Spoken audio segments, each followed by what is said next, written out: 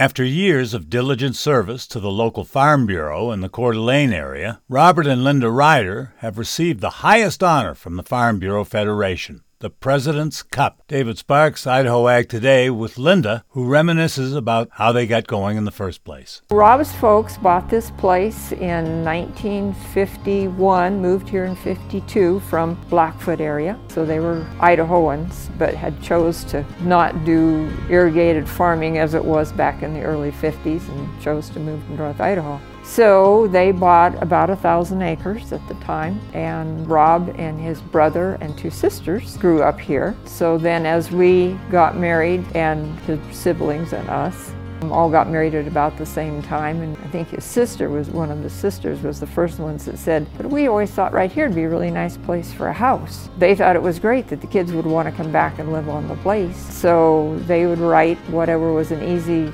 legal description, and we didn't have the planning and zoning like we do now, so they could do this. So we all ended up being gifted 10, 15 acres of the place. So Rob's sister lives over here, and his brother lives down around the corner, and then we have this place. Again, congratulations to Robert and Linda Ryder, who have received the highest honor from the Farm Bureau Federation, the President's Cup.